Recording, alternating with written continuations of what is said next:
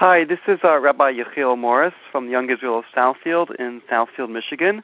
Today I'd like to talk to you about the Tefillah Yikum Perkun that we recite every Shabbos morning, just following the Haftorah.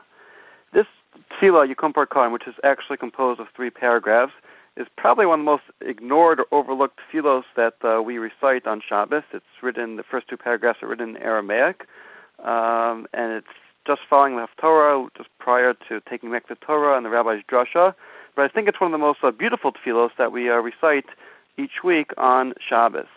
The first paragraph focuses on those who study Torah, support Torah learning, teach Torah, those who are communal leaders, those who interpret Torah, the judges, and it's a blessing that Hashem, that God, should bless them, make their lives fruitful, increase their days, and grant length to their years. God should save them and rescue them from every distress and from any serious ailment. And then the second paragraph is basically exactly the same as the first paragraph, word for word, except for one line in the middle. We take out the rabbis and the Torah leaders and teachers of Torah, and instead we insert a line, L'chol kahala kadisha hadain rav revaya im zeiraya tafla unishaya. We say the same requests for health and for happiness and for making their lives fruitful, increasing their days, here for the entire holy congregation, the adults along with children, infants, and women. This is a tefillah. The second paragraph is a prayer that we actually say on behalf of our fellow members, those sitting right next to us, those who we daven each week together in shul.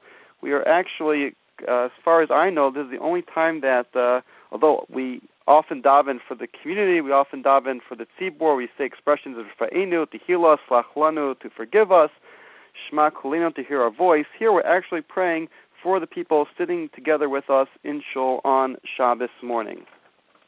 And then the third paragraph, which we're most familiar with, is again a tefillah on behalf of the congregation and all congregations. God should bless Kol HaKadosh Hazeh, this congregation, Im Kol Kilas HaKodesh, with all other congregations, their wives, the children, their everything that they have. And we continue and we say, Umi shemiyachadim bate kinesios l'sfilah, Umi shebayim l'sochim l'spalel, Umi shenosim le'er l'maor, v'yayim l'kiddush l'havdalah, pas l'orachim u'tzedakah l'aniyim, v'chol mi she'oskim b'tzarchei tzibor be'emunah. So all those who involve themselves within the community, who donate items for use, for the Kiddush, for Havdalah, who give bread to guests and give charity. And we say, really, anyone, even those who just are coming in to pray, all these people should be granted blessings from God. God should heal them from every affliction, heal their entire body, and forgive all their sins. It's a beautiful expression of love and of concern for our fellow members, for those who are praying with us on Shabbos. This tefillah first appears on record, at least that we have, in the 11th century in the Machzor Vitry in France, and then in the 12th century Germany, the Rokeach. But clearly it comes from an earlier time period. It comes from Bavel, from Babylonia. It's written in Aramaic. The first paragraph makes a reference to the Reish Kale, the head of the Kala, the Yarchi Kala, the gatherings that would take place in the Hebrew months of Elul and Adar in Bavel, as well as a reference to the Reish Galusa, to the head of the Exilarch, who is in charge of the community within Bavel. So clearly, although we don't necessarily have any record of this being recited earlier, clearly it was written sometime during our existence and during the Babylonian time period, the Gaonic time period. And the third paragraph, Mishaberach, it's unclear exactly when that was written, but again it appears in France around the 11th and 12th centuries.